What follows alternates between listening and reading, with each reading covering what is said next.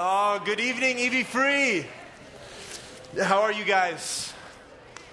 You guys doing well? Can I get a show of hands real quick? How many folks are following the NBA playoffs right now? Keep your hands in the air if you're following the NBA playoffs. Keep your hands up if you're absolutely 100% stoked that the Oklahoma City Thunder advanced against the Spurs. Now we're talking. Listen, I am born and raised Oklahoma, and we don't have a lot of teams. We don't have a lot of things. We don't have a lot of people in Oklahoma. And so if anything good happens in Oklahoma on the national scale, I just want to bring attention to our state. I just want to say, there's a couple of us out there that are doing good things from Oklahoma. Josie, don't go too far. Jesse and Josie, I want you guys to come here real quick. Come to the front real quick. We don't normally start off this way, but yeah, all the way to the front. All the way to the front. We don't normally start off things this way, but we have a set of interns that go through an internship program with us at EV Free, and they give so much of their time, not only to serve the local church, but to really put themselves in a furnace of growth, and to give above and beyond. And at the 5 p.m. service especially, we've been so blessed to have Jesse and Josie faithfully serving not only here on stage leading, but also in the booth, helping us to worship and making sure that lighting is right. So if you guys have been blessed by Jesse and Josie leading us, can you just give them a round of applause as a huge thank you. Guys, thank you so much. Thank you. We love you. We bless you. You guys are great. We'll see you soon. In about 25 minutes.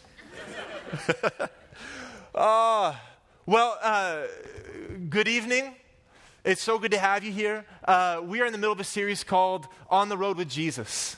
Whenever we open the gospel accounts, we consistently find Jesus moving through the territory of Israel. And the gospel accounts, they unpack all these interactions that he has with various people throughout the land. And every time we open the text and we find these interactions, we get a more clear look into the life of Jesus, into his teachings, into what Jesus is really like. And if you're gathered here this evening at EV Free, we believe that the best kind of life is found in discipleship to Jesus. In fact, Jesus said it himself, "I have come that you may have life and have it to the full." That you can have abundant life. The Message translation says the real kind of eternal life. The kind of life that starts here and now and continues with us on to the other side of the grave.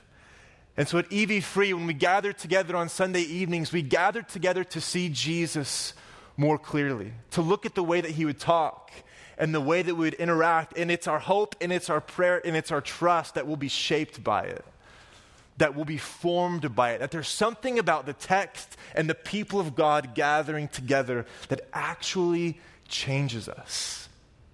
So today we're in the Gospel of Luke chapter 19. If you have your Bibles, you can go to Luke chapter 19, beginning in verse 1. If you grew up in the church, this was a popular tale you probably learned in Sunday school. If not, this will be your first time hearing it, but hey, that's still good. This is Luke chapter 19, beginning in verse 1. The text says, "And Jesus entered Jericho, and he was passing through. And a man was there by the name of Zaccheus. He was not just a tax collector, he was a chief tax collector, and he was very wealthy.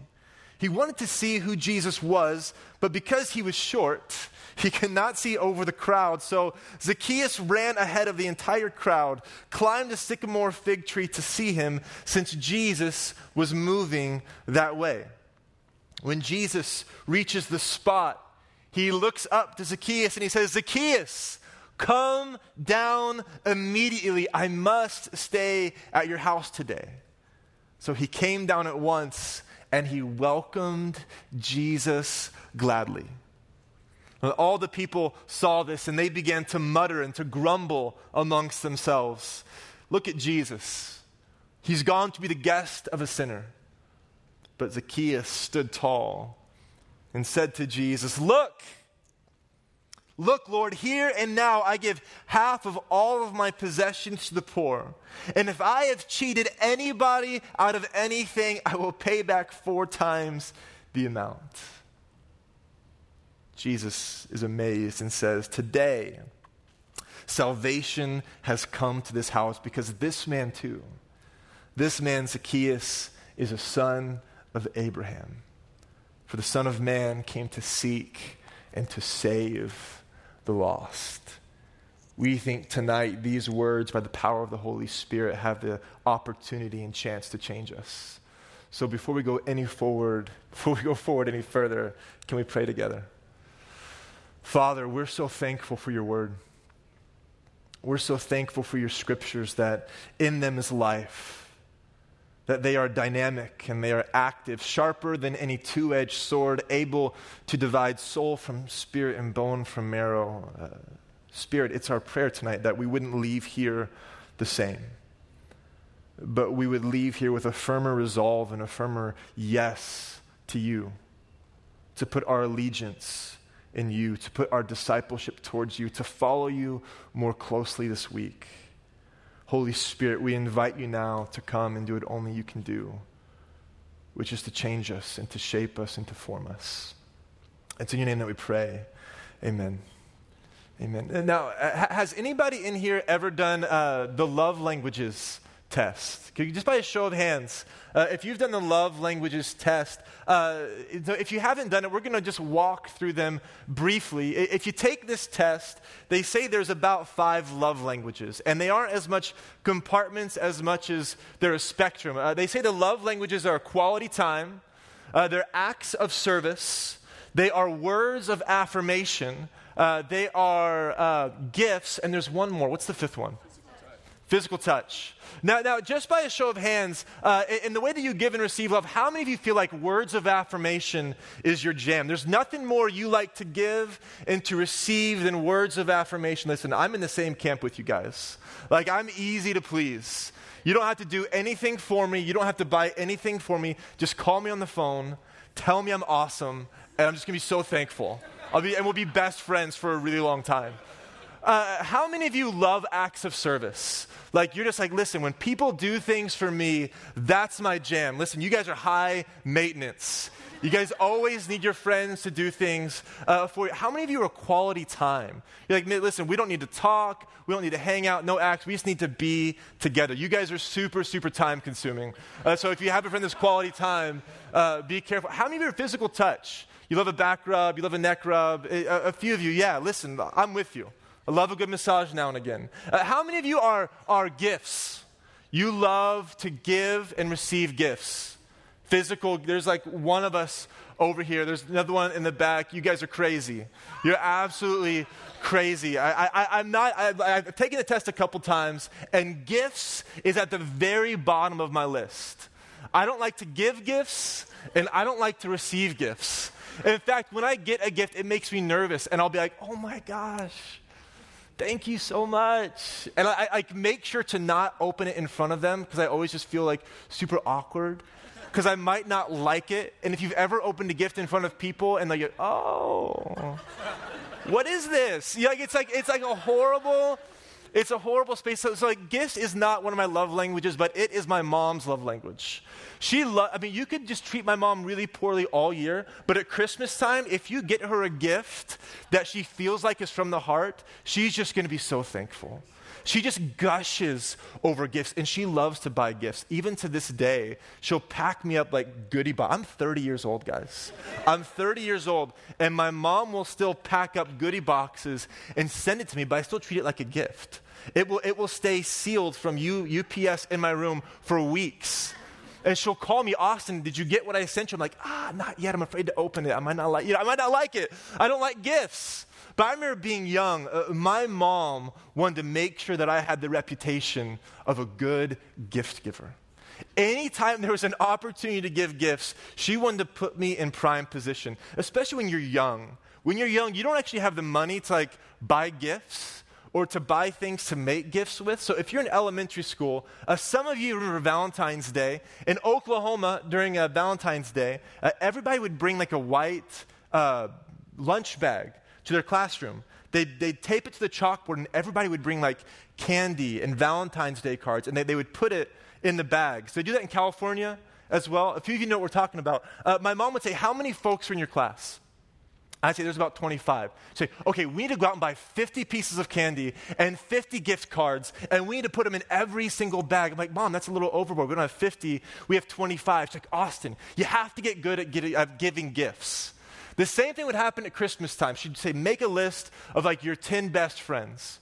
So I'd make a list of my 10 best friends, and then we'd got to Blockbuster, which is a throwback, flashback Blockbuster, and we'd buy these like $5 gift cards for all of my friends. And then my mom would drive me around from house to house, knocking on the door, giving these gift cards, and my friends would say, oh my gosh, you're so awesome. I was like, I know, I am so awesome. I'm such a good gift giver. My mom really wanted me to have the reputation of being a good gift giver.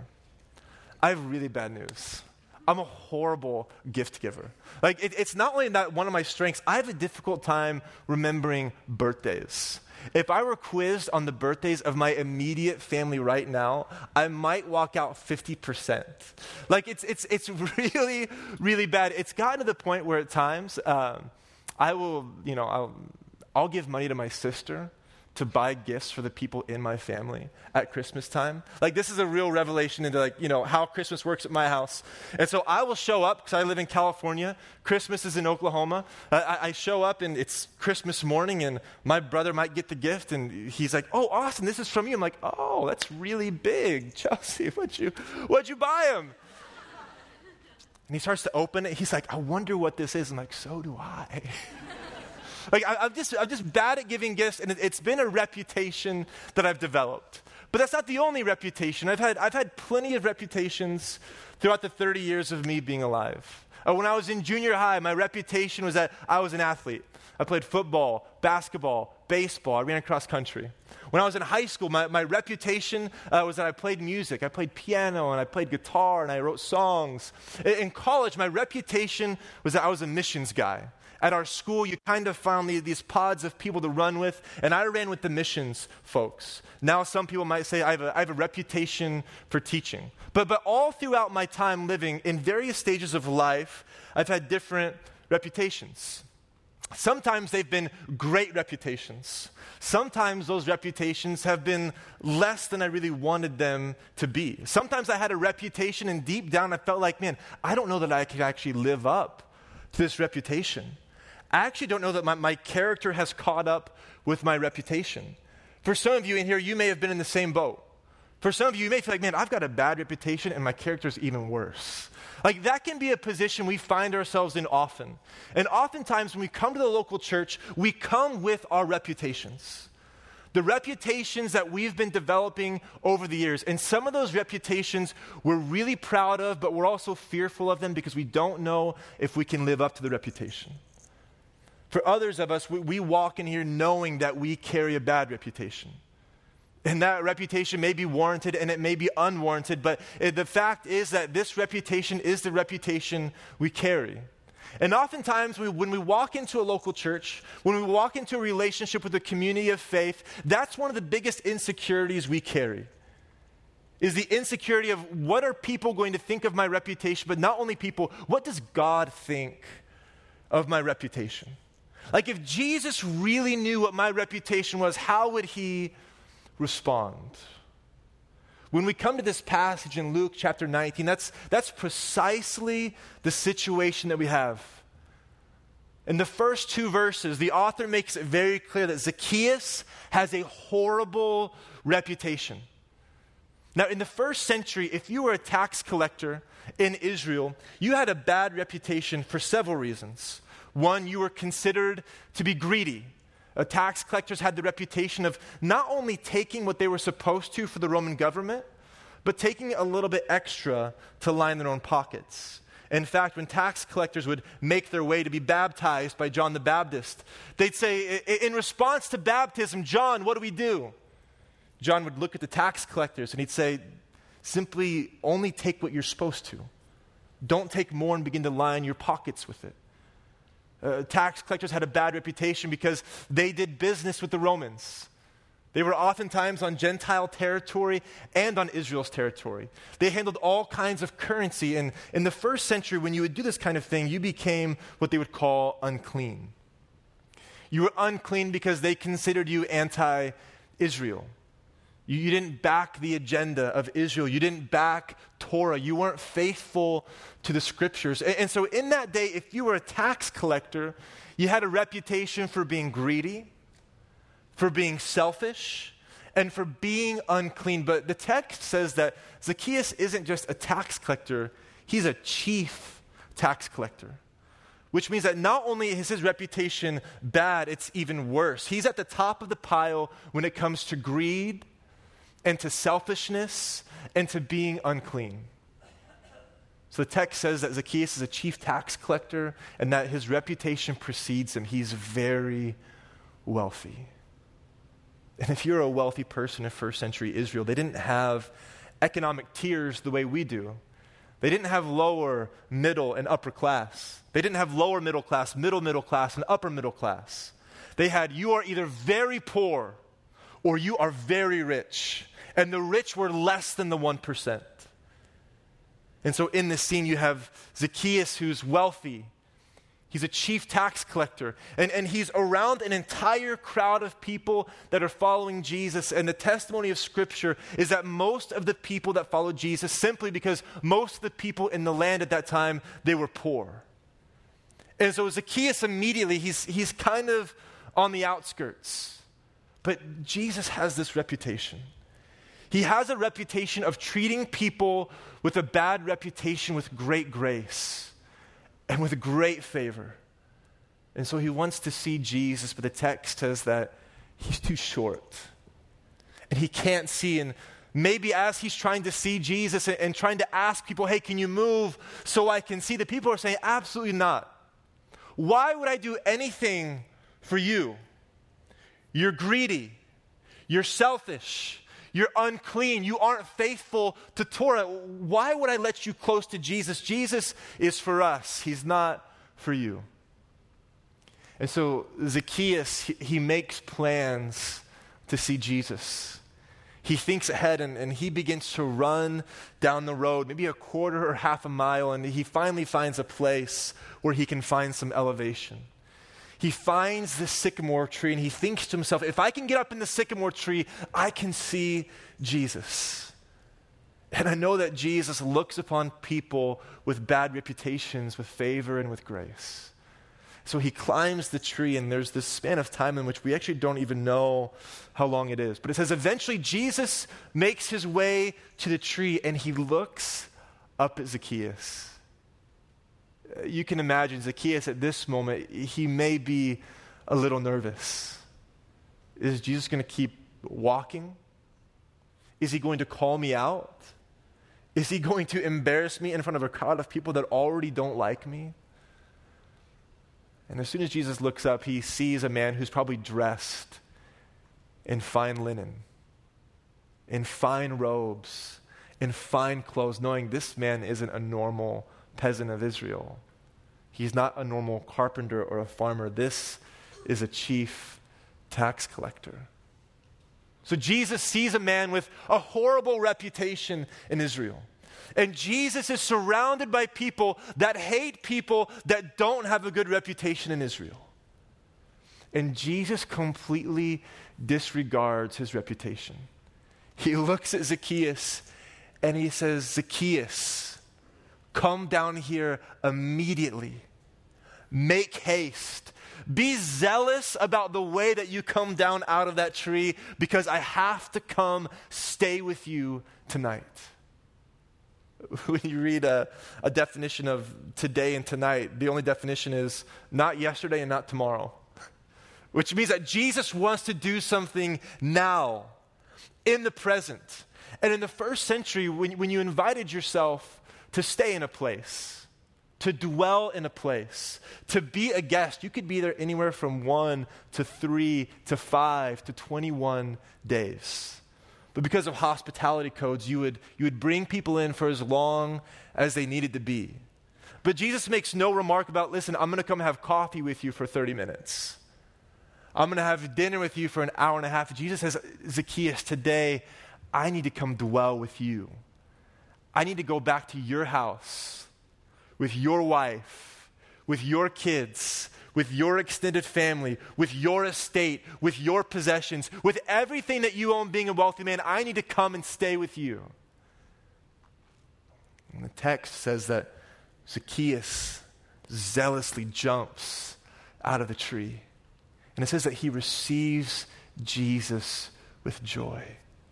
Here's a man with a horrible reputation, surrounded by people that don't like Zaccheus because of his reputation, the kinds of people that wouldn't even let him see Jesus. And here's Jesus, being true to his reputation, being the kind of rabbi and the kind of teacher that looked with grace and favor upon people with a bad reputation.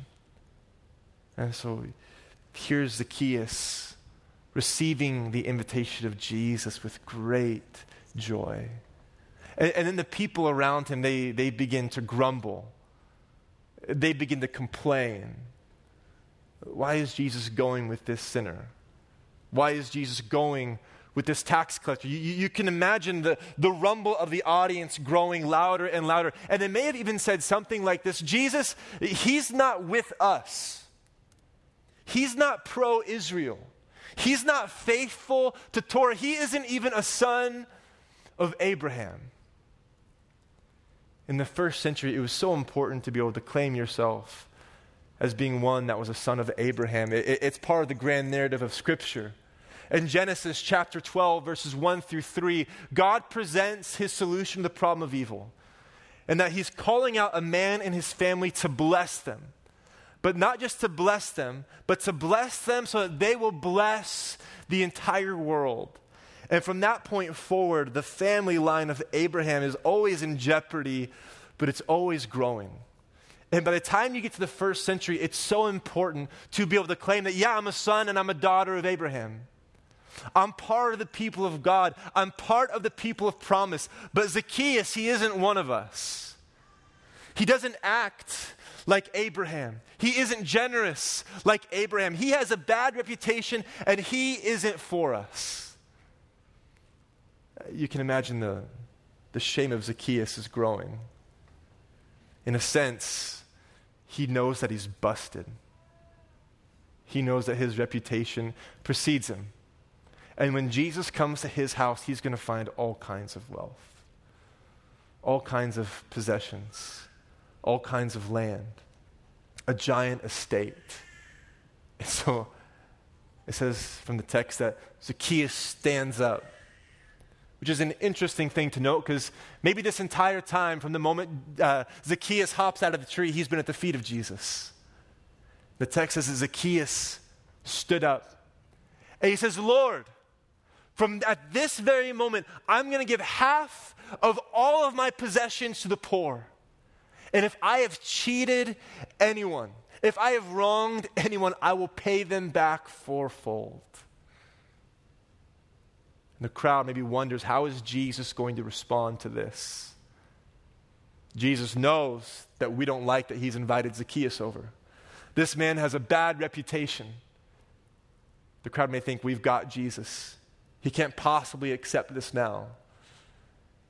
The text is that Jesus looks at Zaccheus and he says, wow, salvation has come on this house because he too is a son of Abraham. Whenever you read the gospel accounts, you consistently find John the Baptist, Jesus, and Paul all alike redefining what it means to be a son of Abraham. At one point, John the Baptist says, you can't just say that you're a son of Abraham, because God could raise up sons from these rocks.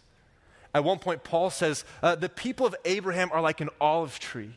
And God's doing something new because he's taking branches that weren't previously a part of the family and he's grafting them in. And here you have Jesus again saying, this man too is a son of Abraham. And that salvation has come to his house. That word for salvation is the word sozo. It means to be healed. It means to be restored. It means to be renewed. It means to thrive. And then he says, for the Son of Man came to seek and to sozo the lost, to heal, to restore, to make new. You see, the thing about sin is that sin isolates. For Zaccheus, he's completely isolated from the crowd. He can't get in to see Jesus to the point where he has to run forward, climb in a tree just to see Jesus. And it's a result of his greed. It's a result of his selfishness. In fact, whenever we read the Christian scriptures, one of the things that we find over and over again is that sin isolates people. It isolates them from their coworkers. It isolates them from their family. It isolates them from their friends. It isolates them from the people of God. In fact, the scriptures would say it isolates them from God. But when we talk about salvation, when we talk about healing, when we talk about repentance, it's the idea that people are getting rid of their isolation and they are joining the community of God. They're making strides to be restored and renewed and redeemed. And Jesus says that people don't save themselves, but the Son of Man saves people. The Son of Man restores people. The Son of Man heals people. The Son of Man renews people.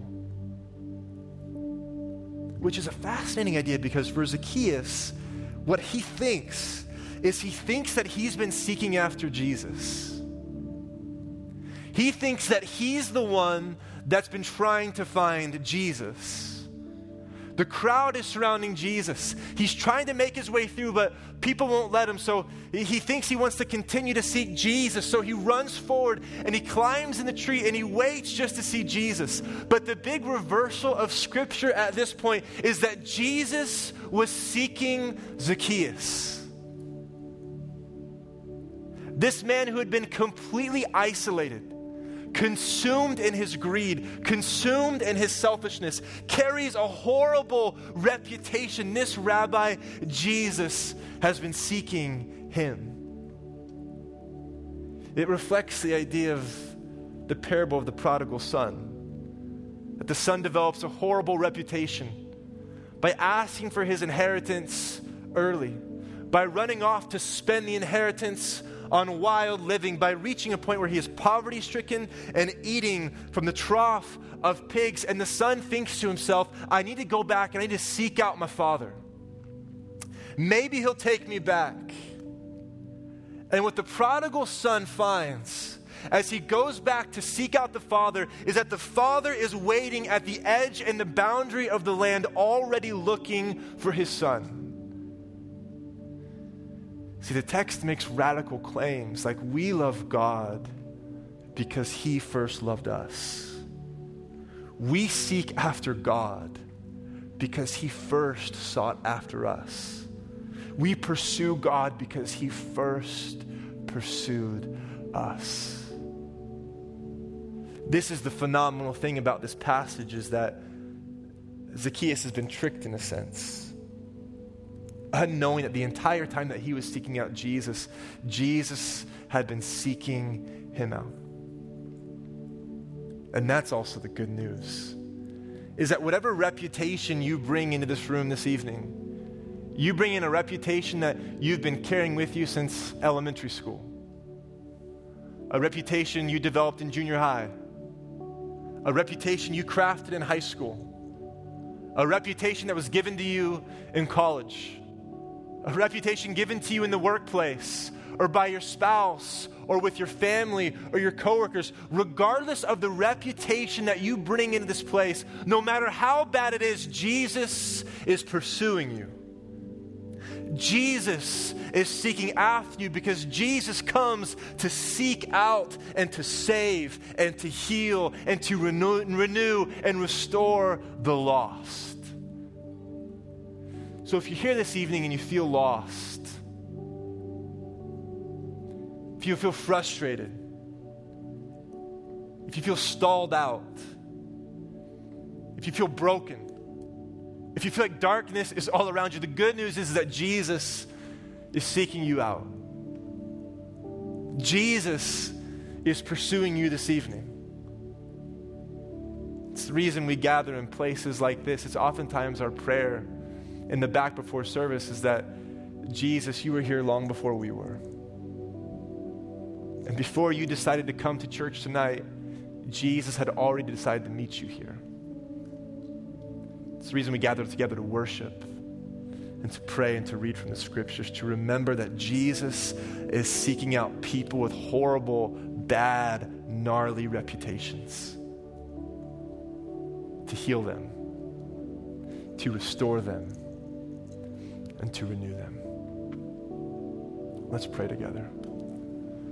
Father, we pause for just a moment, absolutely surprised, absolutely astounded, absolutely caught off guard by the unbelievable grace that you extend to your people.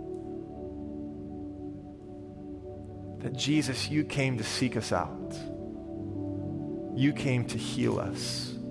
You came to renew us. Jesus, you came to save us. And so, Jesus, we want to respond this evening. And so with every head bowed, with every eye closed, I just want to take a second to pray for a couple folks in the room. If you feel like this evening you walked in with a bad reputation, you walked in with a hurt or a habit or a hang-up that you just feel embarrassed by. You feel like you can't let God see it. You feel like he's going to be embarrassed or ashamed of you or scold you. If that's you and you want prayer of a reassurance that Jesus is for you, that he's seeking you out, if you can just raise your hand, I just want to pray for you. We're not going to ask you to stand up. I'm not going to ask you to come forward. I just want to pray for you. I see those hands. I see those hands. You can put your hand down. Father, I pray for everyone that just raised their hand this evening, that the weight that they carry, we know that it's heavy. But Father, you said that your yoke is easy and your burden is light, and that you are seeking us out to save us. So Holy Spirit, would you come and do what only you can do? It's in your name that we pray. Amen. Amen. Let's worship together.